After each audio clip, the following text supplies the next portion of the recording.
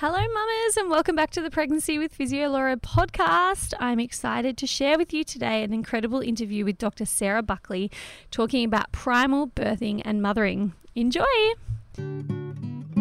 Hey mama, I'm sending you wonderful pregnancy vibes. It's time for you to guide you through. Let's take some time for you. It's Pregnancy with Physio Laura. Hello mamas and welcome back to the Pregnancy with Physio Laura podcast. This lady, this incredible woman, Dr. Sarah Buckley, has been on my hit list for a very long time. You'll know the podcast celebrated its 3-year anniversary last week, so I would say she's probably been on my list for about that amount of time, and I finally put all the pieces together and knew what I wanted to talk about with her, and I think she's the perfect person to finish off this podcast series. If you don't already know, after this interview, I will be taking a hiatus. I'm getting ready to birth baby number 4, and I will be going into a family cocoon season of life, and I won't be running the podcast during that. So I'm not sure what that looks like for the future, but for the moment, this will be the last interview, and it's a real bang to finish for any pregnant, not even pregnant, people thinking about pregnancy. This is such an important conversation to be having today. Dr. Sarah Buckley is trained as a GP and family physician with qualifications in GP obstetrics and family planning. She's the mother of 4 homeborn children and currently lives in Brisbane, where she's a PhD candidate, as well as writing and lecturing on pregnancy, birth and parenting. And Sarah has done amazing studies and research in the hormone oxytocin, which we know is like the main driver of pregnancy, birth, labor, mothering. Such an important hormone. That has been a real focus of her research. And I encourage everyone to go and check her out on social media at Dr. Sarah J. Buckley. And please go check out her website too. She has some incredible blogs up there covering a whole range of topics through pregnancy, birth and mothering.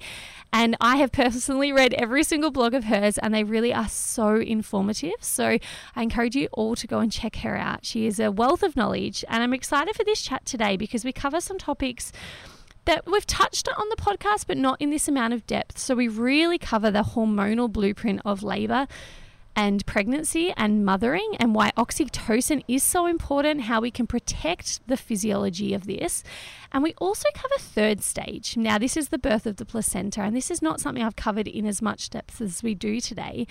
But this is really important because unfortunately in today's day and age, third stage, or the delivery of the placenta, is a very managed process, as is birth, to be honest, in most hospital settings. But the third stage really should be physiological if everything is going okay. And Sarah really talks to the importance of protecting physiology in the third stage and what it looks like to have a managed third stage versus a physiological third stage, and all of the evidence and beautiful research behind why this is so important.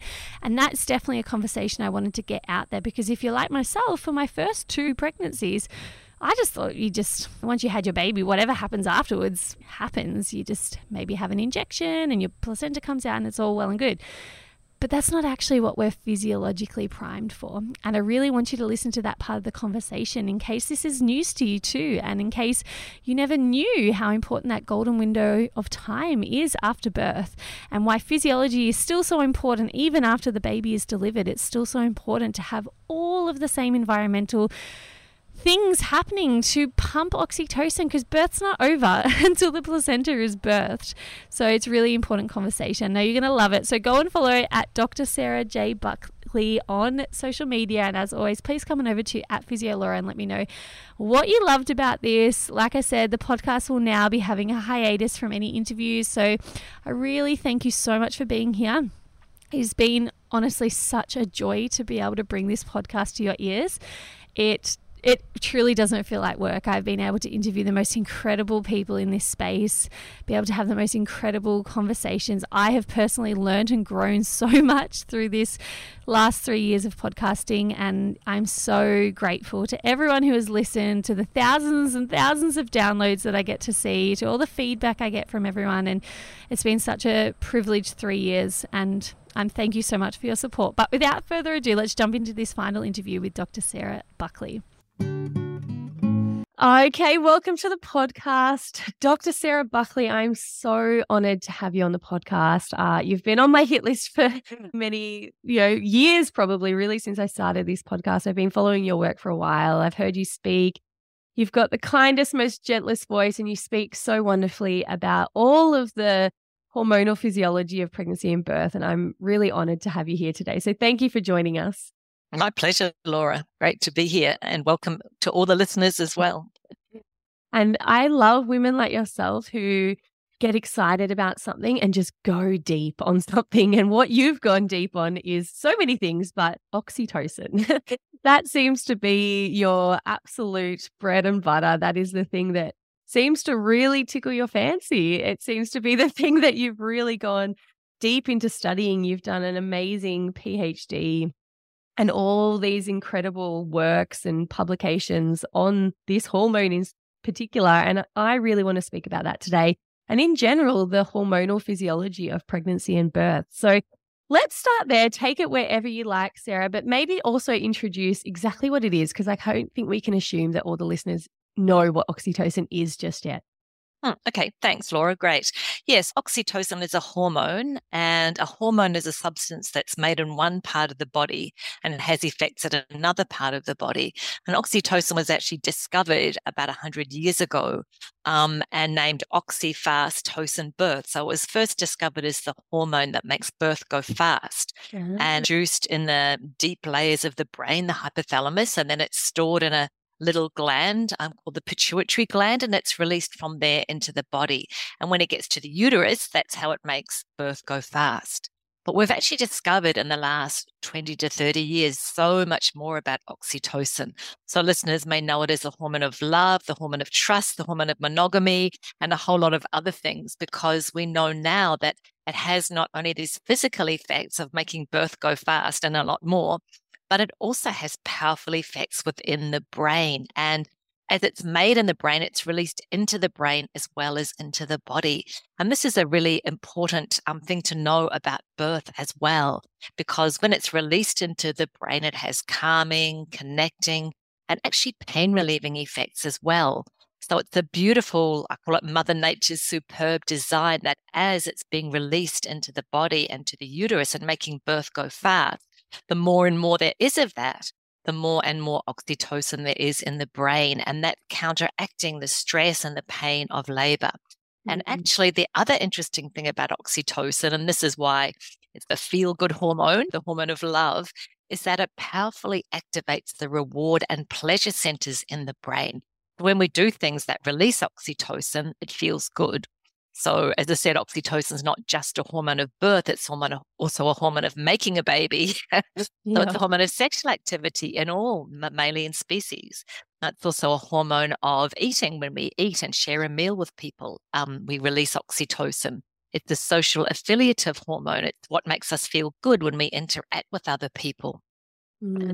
Some of the powerful effects it has in the brain, as I said, it's calming and connecting, because not only does it reward and stimulate social affiliative behavior, but it also adjusts what we call the autonomic nervous system, which is like the automatic nervous system. It's the nervous system that's controlling our heart rate, our blood pressure, the blood flow to our skin, for example. And when we're under the influence of oxytocin, our sympathetic, which you may know as fight or flight system, goes down, and our parasympathetic, which is the rest and digest, relaxation, the healing system, actually goes up. So all of those things are happening when we stimulate the release of oxytocin in labor and outside of labor. And just coming back to the pleasure and reward centers, so it's a feel-good hormone, not just because it makes us feel calm and relaxed and sociable, but also it actually specifically stimulates the reward and pleasure centers of the brain. And if we think about any mammal giving birth, we're all mammals, we have mammary glands, we suckle our young. So dogs, cats, elephants, they don't go to classes to learn how to take care of their babies. It happens through the processes of labor and birth. So this powerful activation of the reward and pleasure centers in the laboring female's brain means that as soon as she meets her babies or babies, she's got this powerful reward and pleasure center activation. And she goes, oh, those are my babies. They're a source of reward and pleasure for me.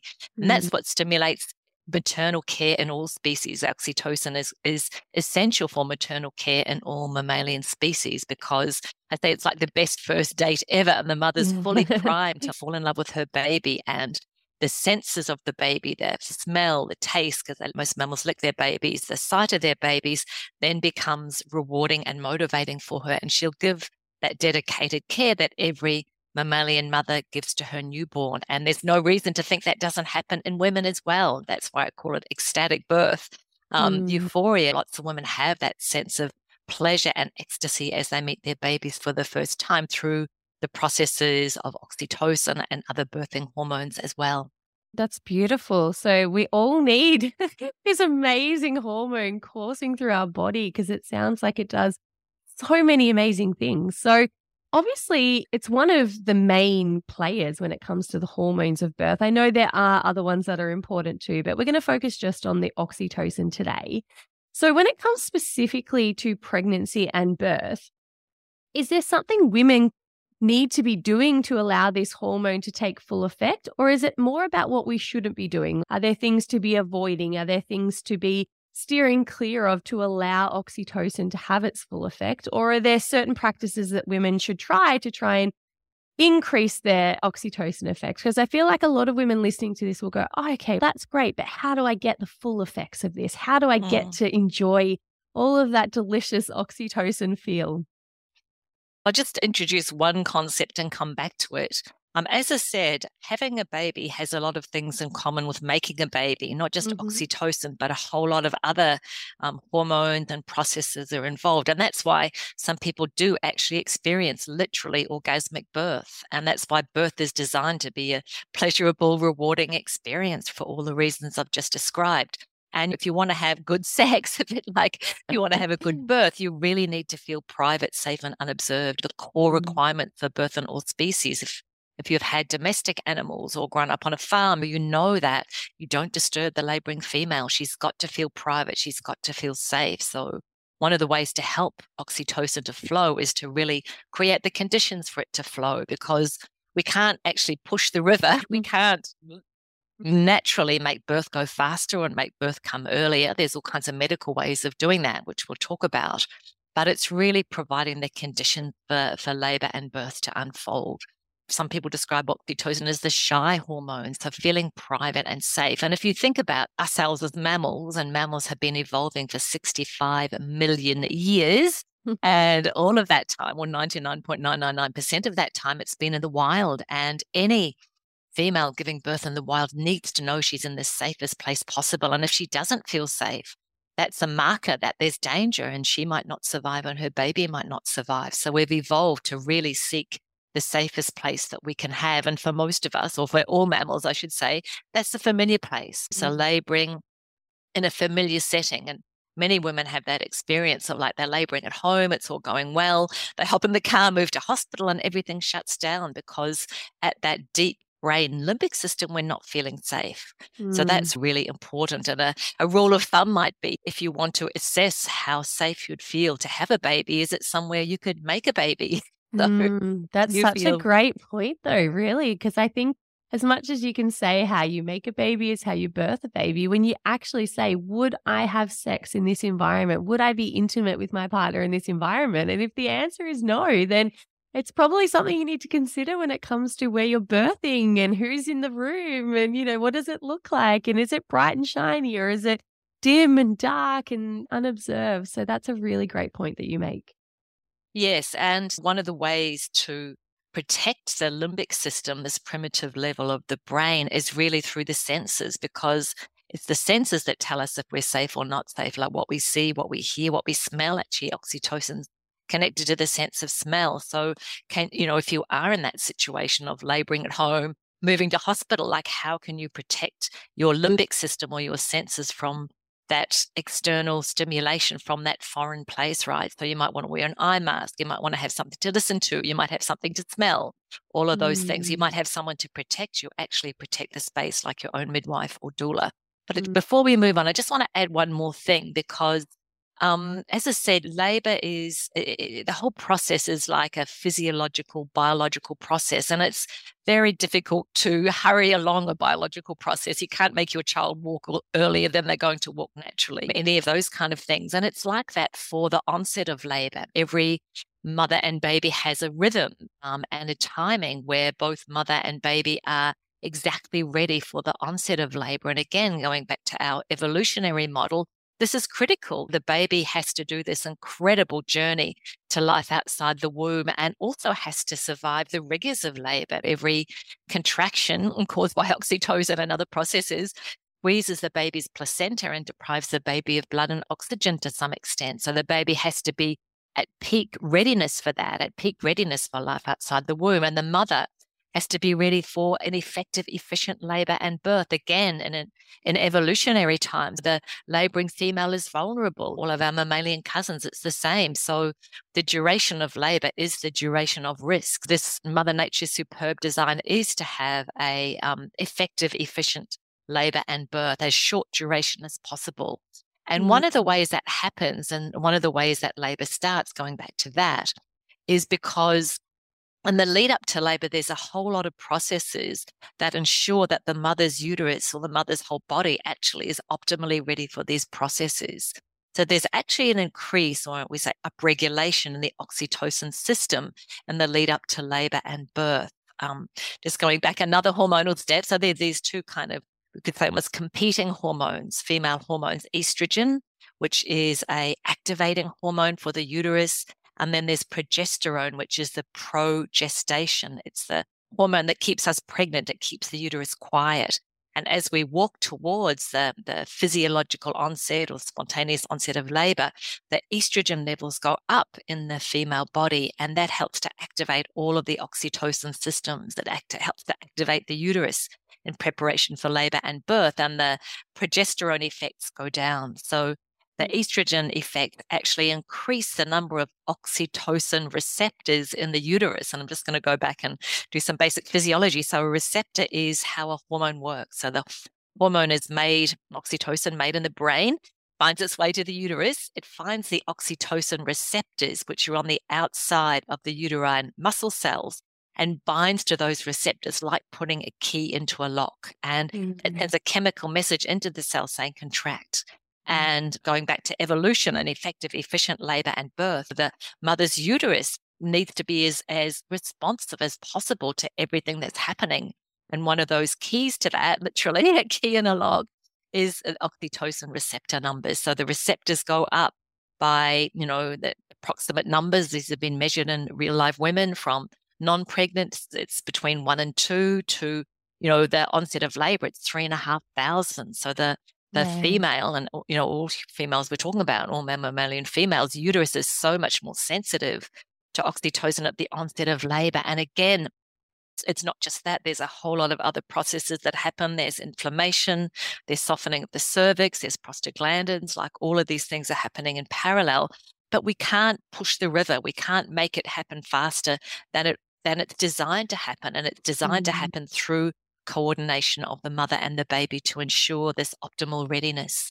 That's so amazing, really. When you truly understand the physiology and how complex but also amazingly perfect this biology is, I just sit with such appreciation for what the body is doing and how it knows when you're ready and when your baby's ready. And it's truly quite amazing. But I think in the modern day that we live in, this is really hard for women and our medical system as well to sit with, is this waiting period and this when am I going to go into labor and when's it going to happen and I'm overdue, and this stress that I see women encounter in those final weeks of pregnancy is often quite enormous. And I've been through my own journey of that, where there's this looming sort of deadline and I'm stressed out of my brain because I want my body to go into labor, but I don't know when that's going to happen. And I'm wondering, because you're talking about what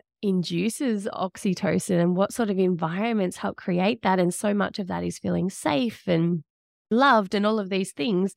I imagine that if you're a pregnant woman in the final stages of pregnancy, stressed out of your brain about what's going to happen and when this is going to happen, surely that must have an effect on how oxytocin is working in your body and when, therefore, labor is going to begin? Certainly, we don't want any female, any pregnant female, to be in a situation of stress and feeling in danger, because that's going to inhibit the onset of the processes of labor and birth, which is, as you described, ironic because we get stressed because of going into labor and birth. But it's not physiology that's stressing us. It's this artificial system that says you should go into labor at a particular time, and if you don't, then this are going to happen, and you maybe won't be able to have your home birth or your birth center birth, or you'll have to have an induction. So really, it's the whole ironically, the system that's created all that stress for pregnant women. And I think it's really sad. It's really unfortunate, because those last weeks of pregnancy can be a really beautiful, heavy, rich time. And in fact, it's designed to be like that, because that's when we have these maximum levels of oxytocin, not just in our body, but in our brain. So Mother Nature's actually designed us to be not stressed at that time. That's what's meant to happen. We're meant to be not stressed as we go into labor. We're meant to be not stressed in pregnancy, actually. But again, as we go through pregnancy, our oxytocin system gets more and more turned on. Our oxytocin levels go up more and more. This is some of the study I've done in my PhD. And it's designed to be a relaxed, chilled out time, and traditional cultures have appreciated this, like in Eastern cultures, one of the advices, that pregnant women should think beautiful thoughts and not be stressed and be protected from all the stress. And we don't have that understanding in our culture. And we expect pregnant women to be superwoman and do everything and even more to prove that they're not in this unique, vulnerable state. But actually we're in a unique, vulnerable state, and we need protection from stress. Listeners probably are aware all the research showing that stress in pregnancy is not good for the baby either. So again, a bit of advice: the more you can unstress yourself or create conditions where you feel more relaxed, do things that make you feel happy. Michel Audin, one of the famous natural birth proponents, a French surgeon, he says, eat sardines, sing and be happy. That's his recipe for a good pregnancy, because singing releases oxytocin and sardines have essential fatty acids. So Oh, I love that. And it is really sad. I agree, because it's like, it is this time of being able to dip into this beautiful state that you're primally designed to be in. And look, really, I think a lot of us probably aren't seeking pleasure and joy as much as we could before we fall pregnant. So we probably just carry on with much of the same routine and whatnot that we used to. And I know in my first 2 pregnancies, it was very much just get on with life, continue working as if I wasn't pregnant. Life is as per usual. I just have this big belly. And then the final stages of my pregnancy were very marred with, if I don't go into labor, this is going to happen. And a lot of stress and a lot of impatience. And my mind was not in that beautiful, blissful, oh, I can't wait, I feel so juiced up and ready to give birth sort of mode. But in my 3rd pregnancy, I got to experience that. And I got to experience going to 42 weeks and not being stressed and not being scared. And I had the best last couple of weeks of pregnancy, and there was no pressure and there was no needing to make anything happen. And I had the most beautiful home birth experience, and my oxytocin was just through the roof compared to my first 2 experiences. And we always joke about my daughter, because I think Rhea Dempsey may have mentioned this to me, but when you have that full oxytocin experience, your child actually has more oxytocin receptors. And you can tell me if I'm wrong there or not, but I swear that my child is just so full of love. Not that my other 2 aren't, but there's just something about her. I'm like, oh my gosh, she has more oxytocin. That's why she is just so full of it, because she had such a different experience to my first 2. And we always just joke. We're like, look at her. She's just the most loved up, joyful little thing. Yeah, just going back to that, like what we discovered in the research that we've done more recently is that the baby has their own whole oxytocin system, and besides all the benefits we've talked about already, oxytocin is actually antioxidant, anti-inflammatory. It helps the baby to get through the stress and pain of labor. People might have heard of, or particularly birth workers, often if you're going to do something painful to a baby, give it an injection, you want to do it in the few hours after birth, because babies have this extra pain relief that lasts a little while. So the processes of labor and birth, probably the massage-like, movements of the contraction stimulating the baby, plus the actual stresses of labor that we say hypoxic, the low oxygen stresses from that pressure on the placenta that reduces the blood supply. Both of those things contribute to this increase in the baby's oxytocin. And newborn babies actually have higher levels even than the mother. So it's part of our superb design for our babies to be born with high levels of oxytocin, for our babies to be born in this state of calm connection, ready to connect, ready to breastfeed. I say it's like when the mother's got the high oxytocin and the baby does too, it's like the best first date ever. They're both ready to fall in love. Yeah. Oh, that's so beautiful. I love that. I know this all sounds so wonderful, but I know that unfortunately the reality of this playing out for many women is not the case. Before we move on to where this is maybe not happening and how certain things can interfere with this, is there anything else you wanted to mention about the hormonal physiology in pregnancy and birth? I guess one of the main points I want to make, as I've said, you can't push the river. There's a whole lot of preparations that happen, not just oxytocin, but other hormone systems, getting mother and baby ready. And we'll probably come back to this point, but I say that the whole thing is like a wedding. It's like, I say, even the royal wedding. And if William and Kate turned up at Westminster Cathedral a week beforehand, things wouldn't be the same. Everything wouldn't be ready. And even a day beforehand, even an hour beforehand. And some of these animal studies, the final preparations only happen in those last few hours before the physiological onset of labor. That the full ripeness of the baby, the full ripeness of the mother at the physiological onset of labor is really important. And we've got this whole system where we think we can just jump over that and it's all going to be the same, but it's not the same. Like our hormones are designed to work in this particular sequence, and if they don't work in that sequence, we can have what I call hormonal gaps. So I wanted to say that. Okay, so that sounds amazing, and that I can so appreciate and respect all of that. And like I said earlier, unfortunately, that's not the situation for many women birthing in Australia right now. I can't remember off the top of my head, but I believe I saw a stat recently that said only 30% of women will experience true, quote unquote, natural labor, which means that there's a lot of interference, there's a lot of intervention right now. And surely this must be having some sort of effect on these hormones. I can't imagine that it's not. So could you maybe talk us through? Induction is a huge one, I know, and a lot of women may believe that the hormone you're given for induction is the same as the oxytocin we're talking about now. So could you maybe explain how interventions such as induction may affect this hormonal cascade, this normal physiology, and how they're different to true hormonal, oxytocin as opposed to synthetic? Yeah, the first thing to say is that every intervention has its place. So cesareans, induction, epidurals, all of those things can be helpful, even life-saving for mothers and babies. So we don't want to stop any interventions. But I guess one thing is we want interventions to be done when they're really necessary and when the balance of benefit is higher than the risk. And also the other point is that these interventions can also disrupt some of these hormonal systems that we've been talking about. And the way I describe that is they can create a hormonal gap. Yeah. And we need to be aware of the hormonal gap and then take some actions to address that hormonal gap. So we'll come back to the hormonal gap. What we can do to address them. But just going back to our conversation about private, safe, and unobserved. So we're laboring at home, it's all going well, we're in the zone, we go to hospital, we don't feel private, safe, and unobserved. Our oxytocin levels go down, like our stress levels go up, and labor slows down or even stops. And we've actually created a hormonal gap, an oxytocin and probably other hormonal gap.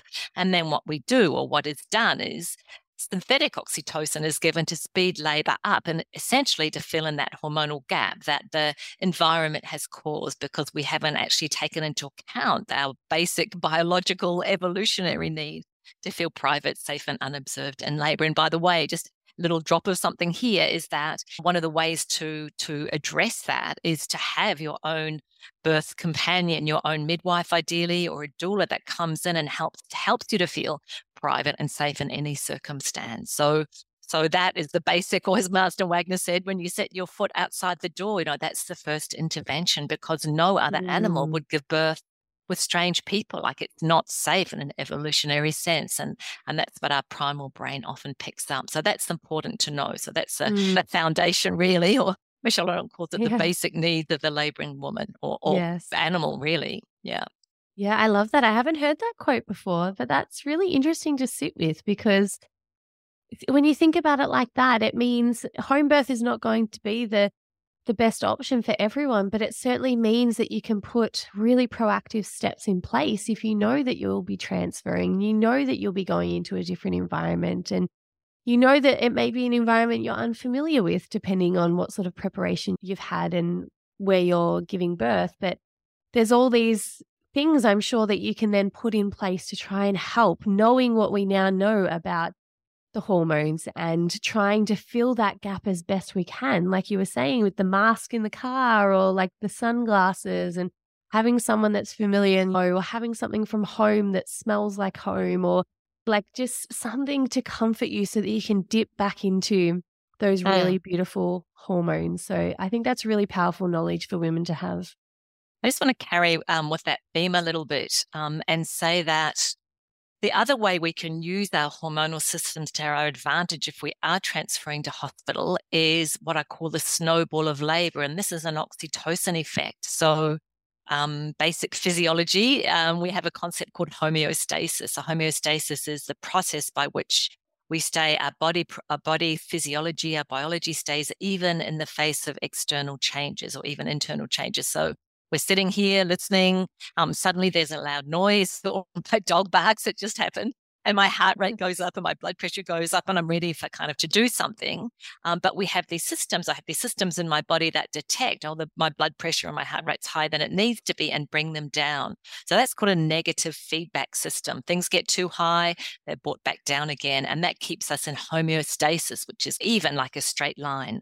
But labor is not a homeostatic event. I call it the snowball of labor. It starts small, becomes bigger and bigger, and in the end becomes virtually unstoppable. If you had a baby, even if you want to stop it, you can't stop it. Nope. But the reason it has this process, this snowball effect, is because instead of negative feedback loops, we have positive feedback loops. And if you go to my website, sarahbuckley.com, and look on the epidural articles, you'll see a picture of these positive feedback loops. So basically what happens is that the sensations from the lower vagina, the cervix, the baby pressing on those parts of our body feeds back to the brain by a specific nerve pathway. And when that information gets to the brain, it actually causes the brain to release more oxytocin. And that oxytocin goes from the brain to the body, to the uterus, causes stronger contractions, more sensations. Again, you may have noticed this yourself, the sensations get stronger and stronger. And that feedback to the brain releases more oxytocin. So you can see this is a positive feedback loop. It's been called the Ferguson reflex at the pushing stage, but it really is one of these biological processes that ensures that labor gets bigger and the baby eventually gets pushed out. And just going back to what we said about oxytocin in the brain, because at the same time that this positive feedback loop is releasing oxytocin into the body to make the contractions go faster or stronger, it's also released into the brain. So at that same time, the contractions are getting stronger, the brain's getting more calming, connecting, pain-relieving effect, and the reward and pleasure centers are getting switched on, because the stronger the contractions, the closer birth is, and the more the mother is going to need that reward and pleasure center activation to bond with her baby. Yes. I nerd out on all of this information because I find it so fascinating. And I'm pregnant with my fourth now, and I feel like there's still so much I'm learning and uncovering and discovering about how incredible pregnancy and birth is. And it's just so amazing. I love hearing all of that. So coming back to inductions, because I do think this is important for women. Just want to say one more thing in there if you want to edit it. Yes. Yeah. So this positive feedback loop, we can use it positively for ourselves if we're going to have to transfer to hospital, like if we're going to have a hospital birth, right? So what happens is at the beginning of labor, when the snowball's small, before it's had a chance to build up through these positive feedback loops, labor can be very disruptible. So you go to hospital early in labor, things slow down or stop, especially with your first baby when you haven't been through all these processes before. There's not a pathway, you could say. But as the snowball gets bigger and bigger from these positive feedback loops, when you get to the end, the snowball is so big it's unstoppable. That's the time to go to hospital, because that's when the processes are much less likely to get disrupted by moving. And in fact, the stress of disruption at that point can actually trigger a faster labor. You've probably heard stories about women going to hospital and they had their baby as soon as they got out of the lift, that kind of thing, because at that time it's a different process. And there's an evolutionary reason for that. If we're laboring in the wild, or any mammal in the wild, at the beginning of labor and a predator turns up, I call it the saber-toothed tiger effect. It makes much more sense for labor to stop and the female can gather herself up, find a safe place. The stress levels go down and labor resumes. But if the predator, the saber-toothed tiger, turns up at the end of labor, is virtually unstoppable, then it makes much more sense to give birth quickly, scoop up the baby and run away. And that the effect that can happen through these positive feedback loops, which is why, you can use your biology, you can use your oxytocin physiology to stay home until labor is so big it's unstoppable. Having your own midwife or doula at home is helpful at this point. And then know when to and transfer to hospital, and then have your baby soon after arriving in hospital.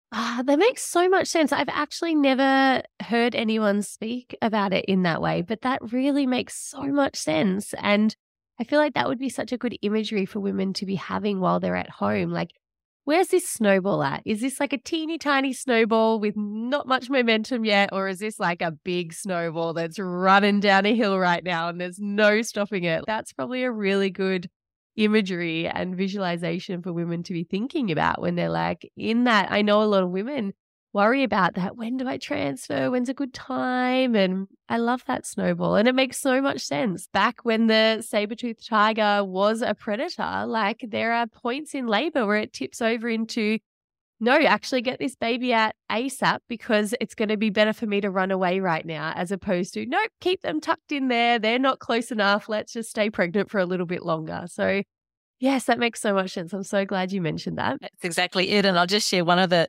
little gems. So when I do my workshops, I ask midwives and doulas and birth workers and women their experience. And I ask the question, how do you know when a woman's ready to go to hospital? That snowball is so big it's unstoppable. And one of the midwives said to me, I know she's ready to go to hospital when she can't remember her phone number. Because as those processes of labor happen, we get deeper and deeper into that limbic system, deeper and deeper into this internal state. And that's really important too, that we are in a situation where we can feel safe and comfortable to do that. In that state, you can be quite uninhibited. You can just follow what your body needs. You can tell people what you really need. Like, I don't want that person in here. I want that person in here. You could even swear at people. I've done that in my labors, right? Oh, same. Because that's the ruthlessness, if you like, that's needed to have the right circumstance to give birth. That's the evolutionary survival that's kicking in. This is what I need to have my baby safely. And it's, again, really important that you're in a situation where you can actually say those things and do those things, where you can change your mind and tell someone to leave or someone to come, being flexible for whatever's going to unfold on whatever you're going to need in that particular time in your labor. It's so funny you say that. I was just reflecting on my third birth, and obviously I was filled with oxytocin at this stage, and I was very uninhibited because my husband, the poor man, was trying so hard. I was using him I was standing up, squatting down, bearing down, getting ready for pushing, and I'm a strong woman, and I was pulling on him with all my might, and I just kept telling him, you've got to hold me harder. And I was just being so ruthless. I was just like, this is what I need. You need to do it. And then I actually bit him, which never in my wildest dreams would I think that I would do something like that. But it was just this natural reaction to the intensity that I was feeling. Yeah. And I think, oh my gosh, like at the time, I didn't think that was odd or question it, but in the sober day of light, many days after I'd given birth, I went, oh my gosh, do you remember that I bit you? Oh my gosh. Yeah. I just, at the time though, so uninhibited. That's just something that I felt I needed to do. Oh, it's so smart to get yourself in a situation where you can do that. That's really important. to feel that Yes. you can, to have people that can be open to that can deal with that are used to that. That's normal, because in a lot of circumstances we expect women to give birth. That would be not normal. That would be a difficult thing to do. And as you say, that expression of what's going on in our body, just the letting go, this enormous degree that we have to open up to let our babies out, that really takes something. That really takes a lack of inhibition. It really takes a willingness for the people around to hold that space for the woman or birthing Yes. person to make that incredible process happen. Yeah. 100%. And I know for me, my personal journey was I was very loud and very vocal, and I did swear a lot. And I remember a girlfriend reflecting to me on her birth experience, and she was saying that essentially she was made to feel like she couldn't use her voice, like she was being dramatic and she was being very noisy. And it meant that she had to, she couldn't fully express herself and she couldn't fully just step into that zone. It really did affect her birth experience. I think it's so important what you said about the people around you knowing how to hold that space and knowing that it's so beautiful for this woman to feel she can express herself and be uninhibited, and that it's not a show and it's not a performance and it's not a drama. It's just beautiful, and it's the natural part of labor, and allowing someone to fully go into that expression, I think, is amazing. And that's another reason why laboring at home is so much easier, because that's difficult to do in a ward or where there's lots of other people around. Like even if no one else says anything to you, you're going to be a bit inhibited there. Again, laboring at home for as long as you can or for the whole thing is really helpful, really supportive of your physiology in labor. Yes, absolutely. 100% agree. Now, Sarah, I do want to touch base on this because I know, like I was saying earlier, the stats for induction are big. And I don't want women who are getting induced to understand all this physiology of the hormones and then think that they need to throw the baby out with the bathwater, and that, everything is lost and that they can't do anything proactively to try and fill this hormonal gap. So you mentioned hormonal gaps earlier. Could you explain two things? One, how the actual process of what we're talking about, like natural oxytocin versus artificial oxytocin, how those two things work differently or the same, whatever you feel like you want to engage with. And then also what women who are being induced can do themselves to try and fill that gap so that they don't think that all is lost and there's nothing they can do to really try and amp up their own oxytocin system. Beautiful. Yeah, so synthetic oxytocin is exactly the same molecule. Again, if you look on, I've got several blogs on my website about synthetic oxytocin. So the molecule is exactly the same. But the difference is with our own oxytocin, we make it in the brain, and it goes from the brain into the body. And as I said, also from the brain into the brain. So at the same time that the labor contractions are getting stronger, we're getting this additional hormonal help in our brain of calming, connecting, pain relieving. So synthetic oxytocin obviously is not injected into the brain. They've done that in animal studies, but you can't do it to women in labor. So it's injected into the body. So it has these powerful effects on the uterus. It makes birth go faster, but it doesn't have these effects in the brain. So you can get the mismatch of a more intense labor without those calming, pain relieving effects to the same extent. So that's one thing about synthetic oxytocin. And the second thing is, especially when it's used for induction, is we've got to give more than the woman would naturally have. Remember, I talked about the receptors and how the receptor numbers go up from 1 to 2 non-pregnant, actually about 1,000 before the onset of labor, and then 3,500 at the onset of labor. So that difference, 3 times almost, increase at the onset of labor. If you're being induced, you don't have that. So your body's not quite ready. You don't have the receptor numbers. You're not going to respond in the same way. So generally, we've got to give higher doses to induce women than women would naturally produce themselves in labor. And that can cause stress in the body. So we've done some recent studies looking at synthetic oxytocin, and we actually did what's called a systematic review, where we got all the studies that had actually measured women's oxytocin levels with and without synthetic oxytocin. So when they had synthetic oxytocin, their levels were moderately, like 2 to 3 times higher than what they would naturally produce, because the hormones going into the body, and when you measure it, you can't differentiate the natural from the synthetic. So we do get higher levels, not extremely high levels. When I first started doing this work and And still there is a misconception that, the mother gets these really high levels and it crosses to the baby and crosses to the baby's brain and causes autism, etc. So what we showed in that study was the levels just aren't high enough to do that. It doesn't easily cross biological membranes. The actual molecule of oxytocin is not a fat-soluble molecule, so it doesn't cross. The levels aren't high enough to cross to the placenta and high enough to cross to the baby, so it doesn't cause all those direct harms. But what we did, the conclusion we came to with this study is that the higher levels of synthetic oxytocin that are given really can stress the uterine muscle. And the uterus is a muscle. The uterine muscle works hard in labor. And it's like when you go for a run, if your muscles work hard, they produce lactic acid. And lactic acid is painful. You get the aching of your muscles, right? And the same thing happens in labor. If you overstress the uterine muscle, you get a buildup of lactic acid. And in the end, that can actually slow labor down. And then you've got to give more synthetic oxytocin to counter the natural protection, you could say, of the uterine muscle to not overwork. So overworking the uterine muscle with synthetic oxytocin or even other methods of induction causes physiological stress in the body. And women who've been induced probably can relate to this, that the induction is more stressful than a natural labor. And we think that stress probably can shift from the oxytocin, parasympathetic calm and connection system into a more sympathetic stress system. And we think that's not helpful for the mother and not helpful for the baby either. But coming back to like generally in relation to induction, we don't actually know some of the longer term effects. There's not even good research on induction and breastfeeding outcomes. We want to know, does it impact breastfeeding? And we don't have good studies on that. As I mentioned, you're skipping over all the full readiness of the mother, all the full readiness of the baby, and we don't actually know all the implications for that. And just one more thing to say, and again, if you go to my website and my articles, particularly about the ARRIVE trial, which was a big induction trial done a few years ago, which has really influenced practice. A lot of more women are getting induced at 39 weeks because of this. So the other side of it is the baby at full readiness, and not just for labor and birth, but the baby's brain is developing very rapidly at the end of pregnancy.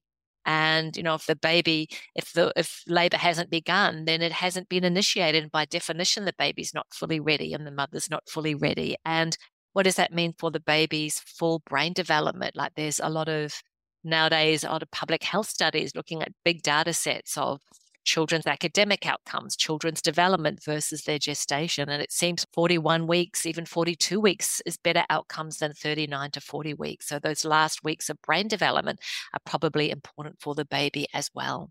I really love all of that information, Sarah, and I do highly recommend. I've read every single blog on your website and it's really informative. So I do encourage anyone who wants to look further into this topic or any of those studies that you mentioned, definitely go check out. I'll put this all in the show notes, but there's some really great articles on there to help you come to really informed decisions for yourselves and to help to understand the research and why we do the things that we do and the reasons behind them. And I think that's just really great information for women to read. It's really digestible. It's not all this technical speak that you won't understand. It's really easy to read. So I do encourage everyone to go and check out your blogs. Yeah, they were amazing when I was reading all of them.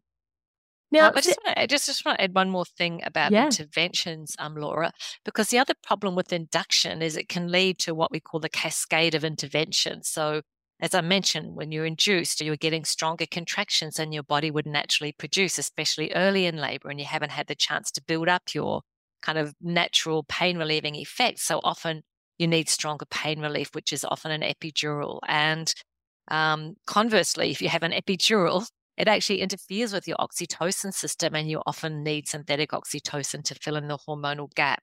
So epidurals have been sold as like the best thing because they completely abolish pain, but the pain of labor is actually your body's signal.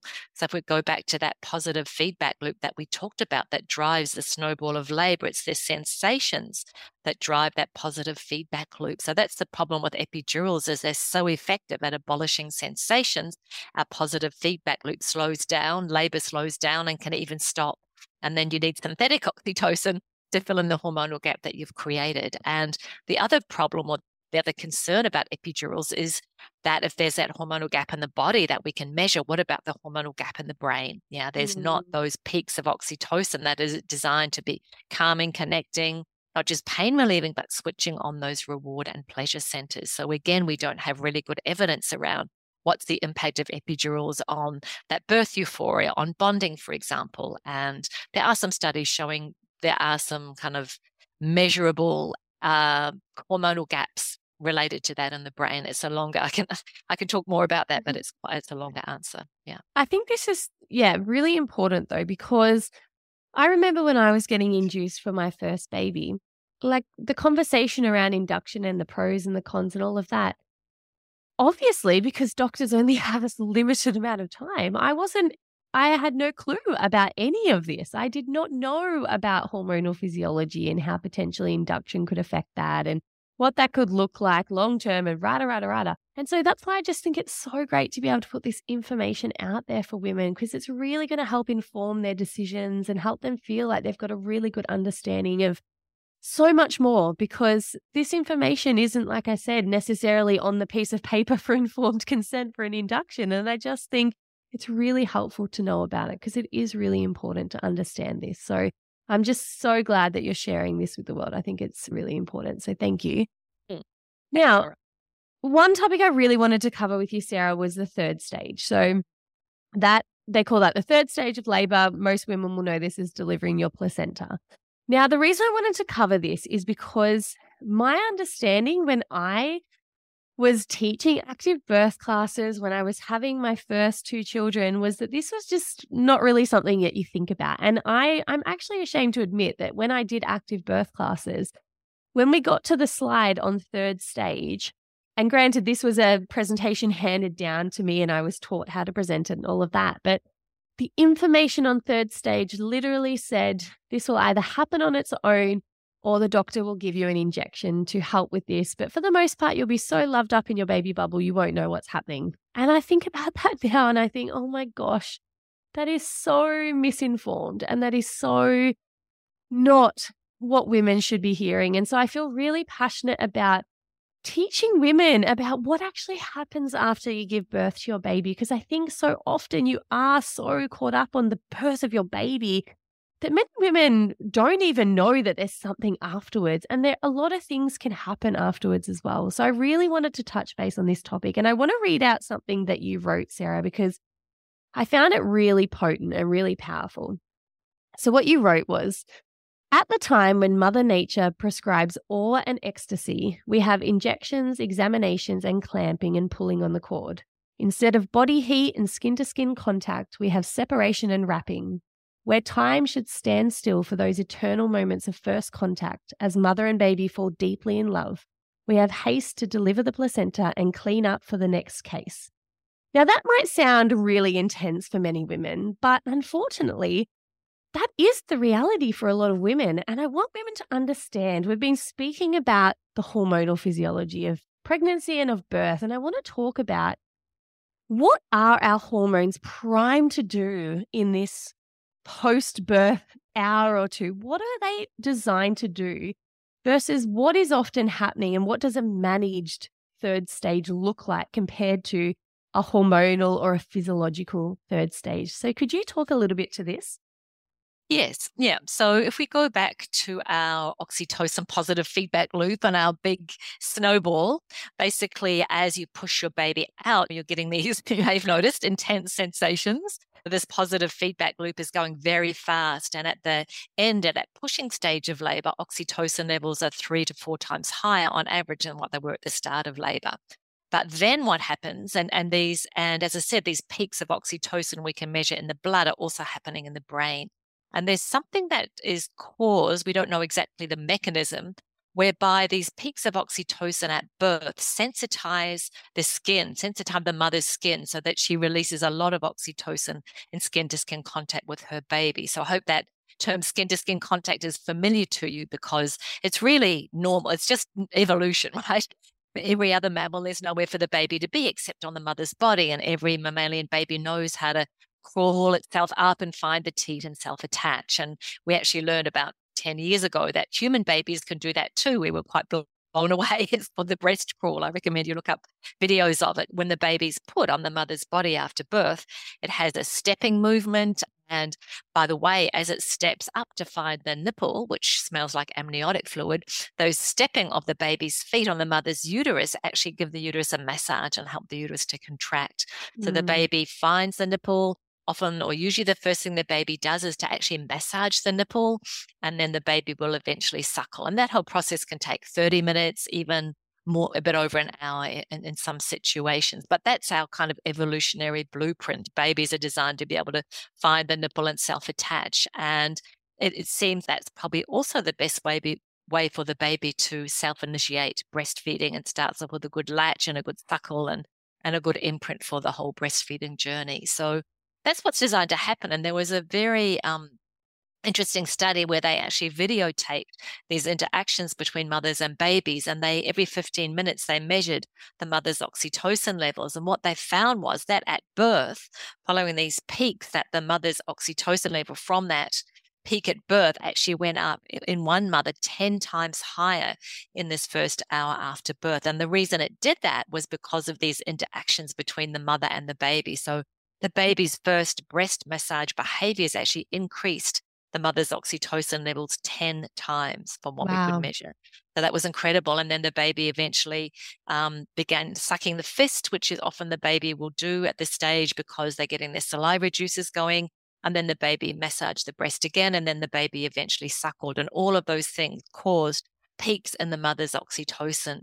So the oxytocin peaks of the hour after birth are really dependent on the interactions between the mother and the baby. So it was ironic because for decades we would take the baby. I was trained to take the baby away, take it over to the corner of the room, examine the baby, give it oxygen if it needed. And if you do that, you're depriving the mother of those opportunities to release our own oxytocin. We're causing a hormonal gap. And then we've got to give synthetic oxytocin to fill in that hormonal gap. Whereas Mother Nature's superb design is that the baby and the mother together cause a release of oxytocin for the mother. And there's a process, we call it mutual regulation, where the mother's and baby's physiology is regulated between each other.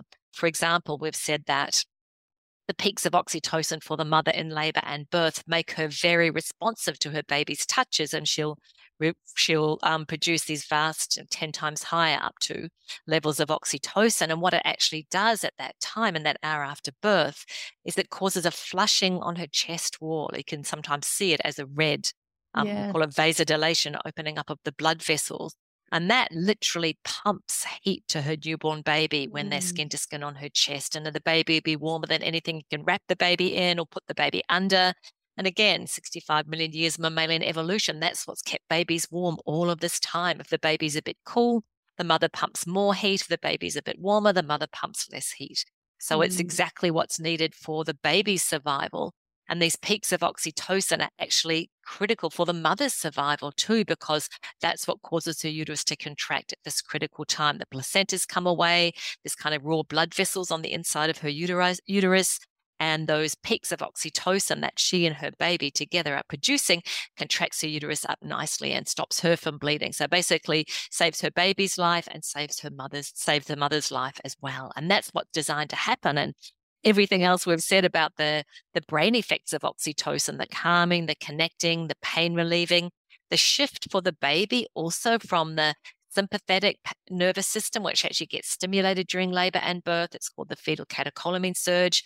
The baby shifts into the oxytocin-related parasympathetic from being skin to skin, which reduces the baby's metabolic rate, which helps the baby to survive as well. So it's all one kind of package this time after birth, and it depends on the mother and baby being together. And we've developed this third stage of labor in a very unbiological, unevolutionary way of taking the baby away and then having to do all these things to make the mother survive and make the baby survive, whereas Mother Nature's got it all together. And as I say in that quote, it's a very magical time. These peaks of oxytocin for the mother are designed to have her fall in love with the baby and for the baby as well. It's the best first date ever. That's what it's designed to do, to bond these two. And the baby also actually has peaks of noradrenaline, which helps the baby to learn the scent of the mother. So the baby gets imprinted with the mother's scent. My 23-year-old is still imprinted with the scent from that. But yeah, it's a package design, and then we go and interfere with it by primarily taking the baby away. And then we start meddling with the mother and giving her injections and making her worried and pulling on like this whole active management, as you mentioned, was designed to stop bleeding, but we actually caused the bleeding that we then had to stop. And it's giving the mother an injection, pulling on the cord to make the placenta come out quickly. And the other very harmful part of that was actually clamping the baby's cord early within 30 seconds, 15, 30 seconds after birth. And fortunately, that part of the active management is not generally happening. Hopefully, for any of the listeners, don't let anyone clamp the baby's cord straight away, because it's not helpful. It doesn't stop bleeding. And in fact, we know that it's harmful. The baby loses up to 1/3 of their blood volume by a mechanism called placental transfusion. That's so beautiful, and I just cannot wait to give birth again, because that golden window after birth I just remember so vividly, and I had all of the things you mentioned, like the flushing on my chest, and I just love hearing how perfectly designed our biology is. And I know this to be true, but I love having language around it, and all of this research to show that, yes, this is happening and this is what our bodies do, and they're amazing. And I think that's so beautiful. And I'm wondering, because you were saying like you were trained to take the baby away and wrap it up and wait and do all those things. And, there's obviously a lot of third stage placentas being actively managed and all of these things. Why is that happening? Is it that the research that you're doing, is it quite new, all of this hormonal physiology and us truly understanding it, and therefore it hasn't come into practice yet, just how important it is not to interfere? Or like what's the reasoning behind so many women not having this experience for their third stage and their post-birth experience? I guess there's a couple of things there, Laura. One is you're going to birth in an institution, and the institution has its own way of functioning, and it has to function effective and efficiently. So you've given birth, you're in the birth room, and they've got to shift you on to the next stage. There's a certain way in which it's a bit like a conveyor belt, and you don't have so much choice. You have to fit into their systems. And that's something that, unfortunately, sometimes you don't learn until after you've had a baby. Like, you think you're going to hospital and it's going to be all about you, and the hospital will adapt to what you need. But the hospital can't adapt because it's an institution. It's not possible for it to do that for each individual, which is why having your own midwife, having your own doula will get the maximum adaptability out of the hospital, or have your baby at home where there's none of those institutional procedures that everyone has to conform to. The midwives have to conform to, even when they don't want to. They've got to measure this and measure that and take your blood pressure and feel your uterus. And the beautiful thing for me about my home births was that was the time when my doctor and my midwife would disappear into the next room and do all the paperwork. And I was there in this beautiful undisturbed bubble, with my baby and my partner and the other children. And it was perfect. That undisturbed time is so critical. I say that, it's the third stage of labor. We're more in labor than we ever have been because of those huge peaks of oxytocin, and that makes it vulnerable. One of the stories I tell was actually a home birth story I read where after the baby was born, the children came in and there were phone calls, and the placenta she hadn't birthed her placenta, and the mother said, I went out of labor.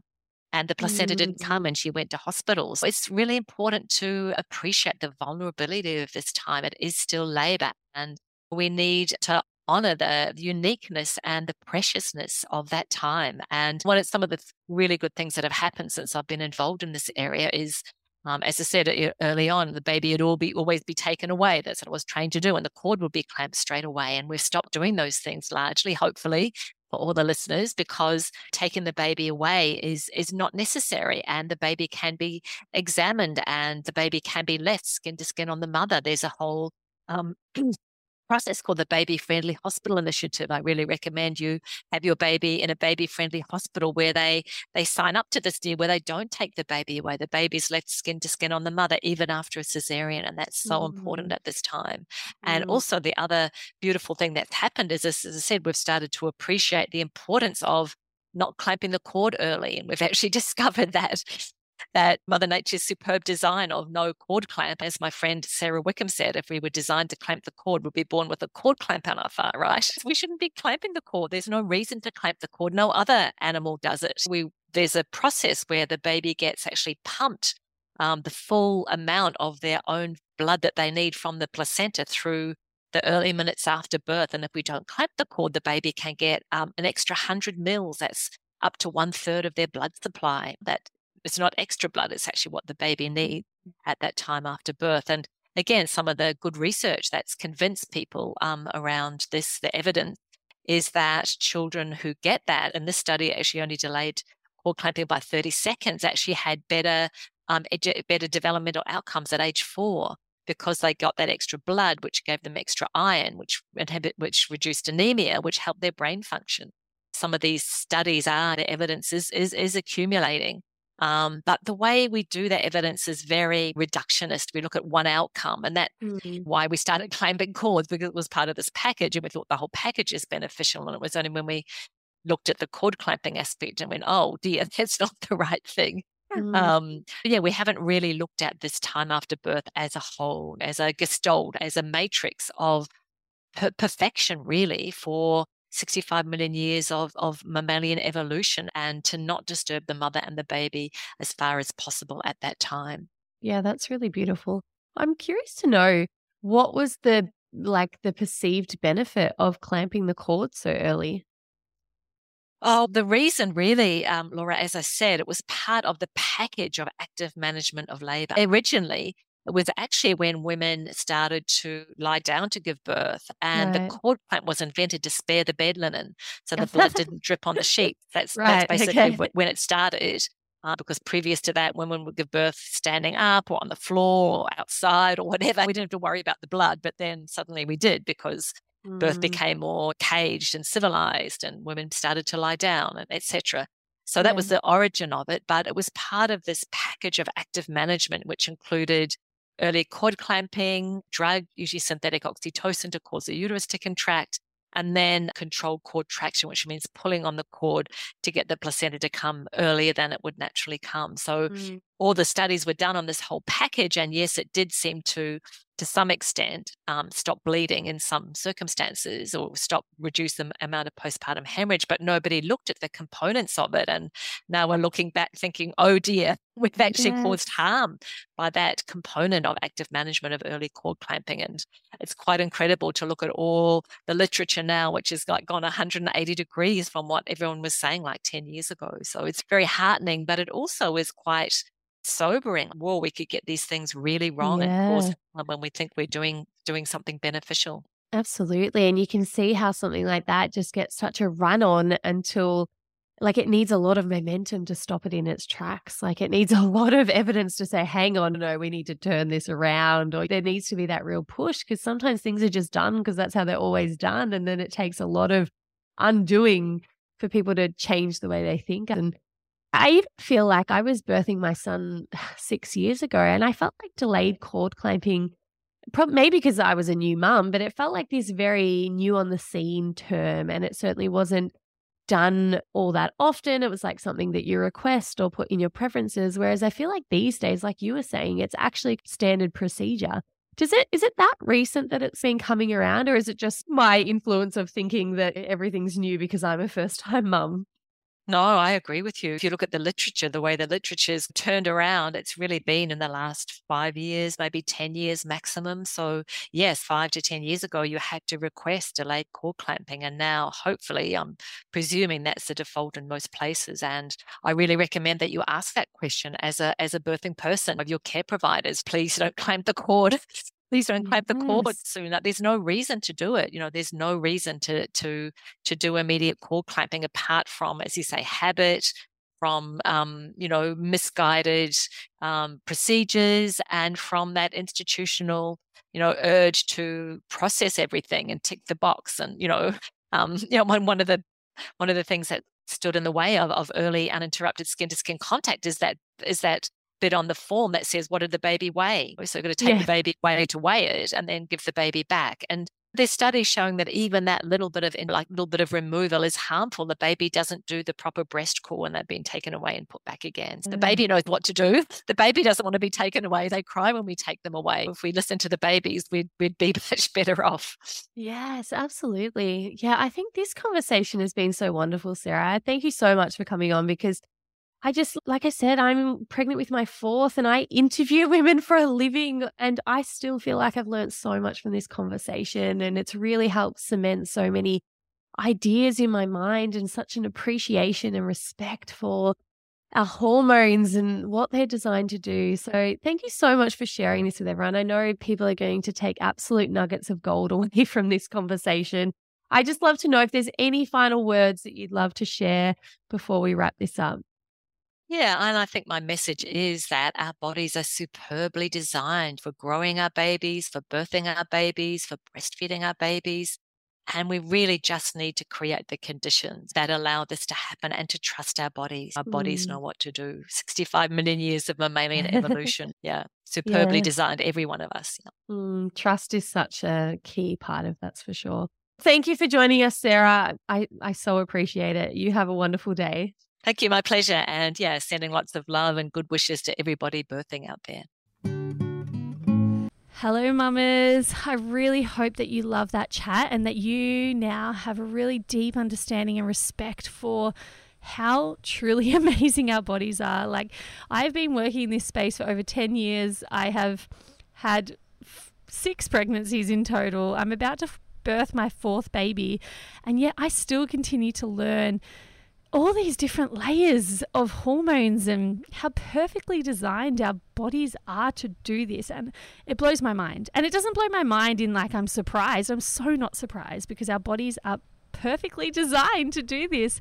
But it's the respect I have for it that's so profound, and the amazement I have for the intricacy and the detail. And I just don't even think we can come close to ever fully understanding all the different factors that make up why our bodies do what they do. But it's incredible, and I really love learning about it, and I hope that this conversation has helped you understand that a little bit more as well, and how to protect that physiology in labour, birth and mothering.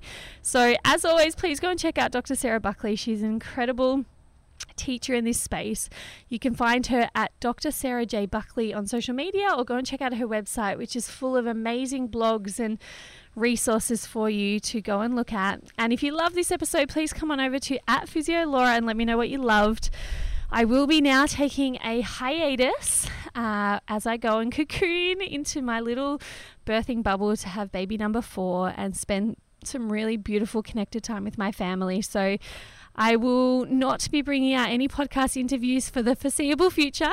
Who knows? I might change my mind, but at the moment, there will definitely be some sort of hiatus or break indefinitely. And I thank you so much for being here, for all of your wonderful support and feedback, for the beautiful community you have helped me to foster and create over the last 3 years of running this podcast, all the amazing feedback I've given, all the incredible conversations I've been able to have with women. You have really helped me grow as a woman, as a mother, as a physiotherapist. Like, to be able to learn what I've learned from the women on this podcast has been truly amazing. And I'm feeling deep love and gratitude for the last 3 years. And I thank you so much for being here. Have a wonderful Christmas and holiday period. And I don't know when we'll speak next, but I wish you all the best. I hope you're having an amazing time in whatever season of life you're in right now. And yeah, I'll talk to you later. Bye.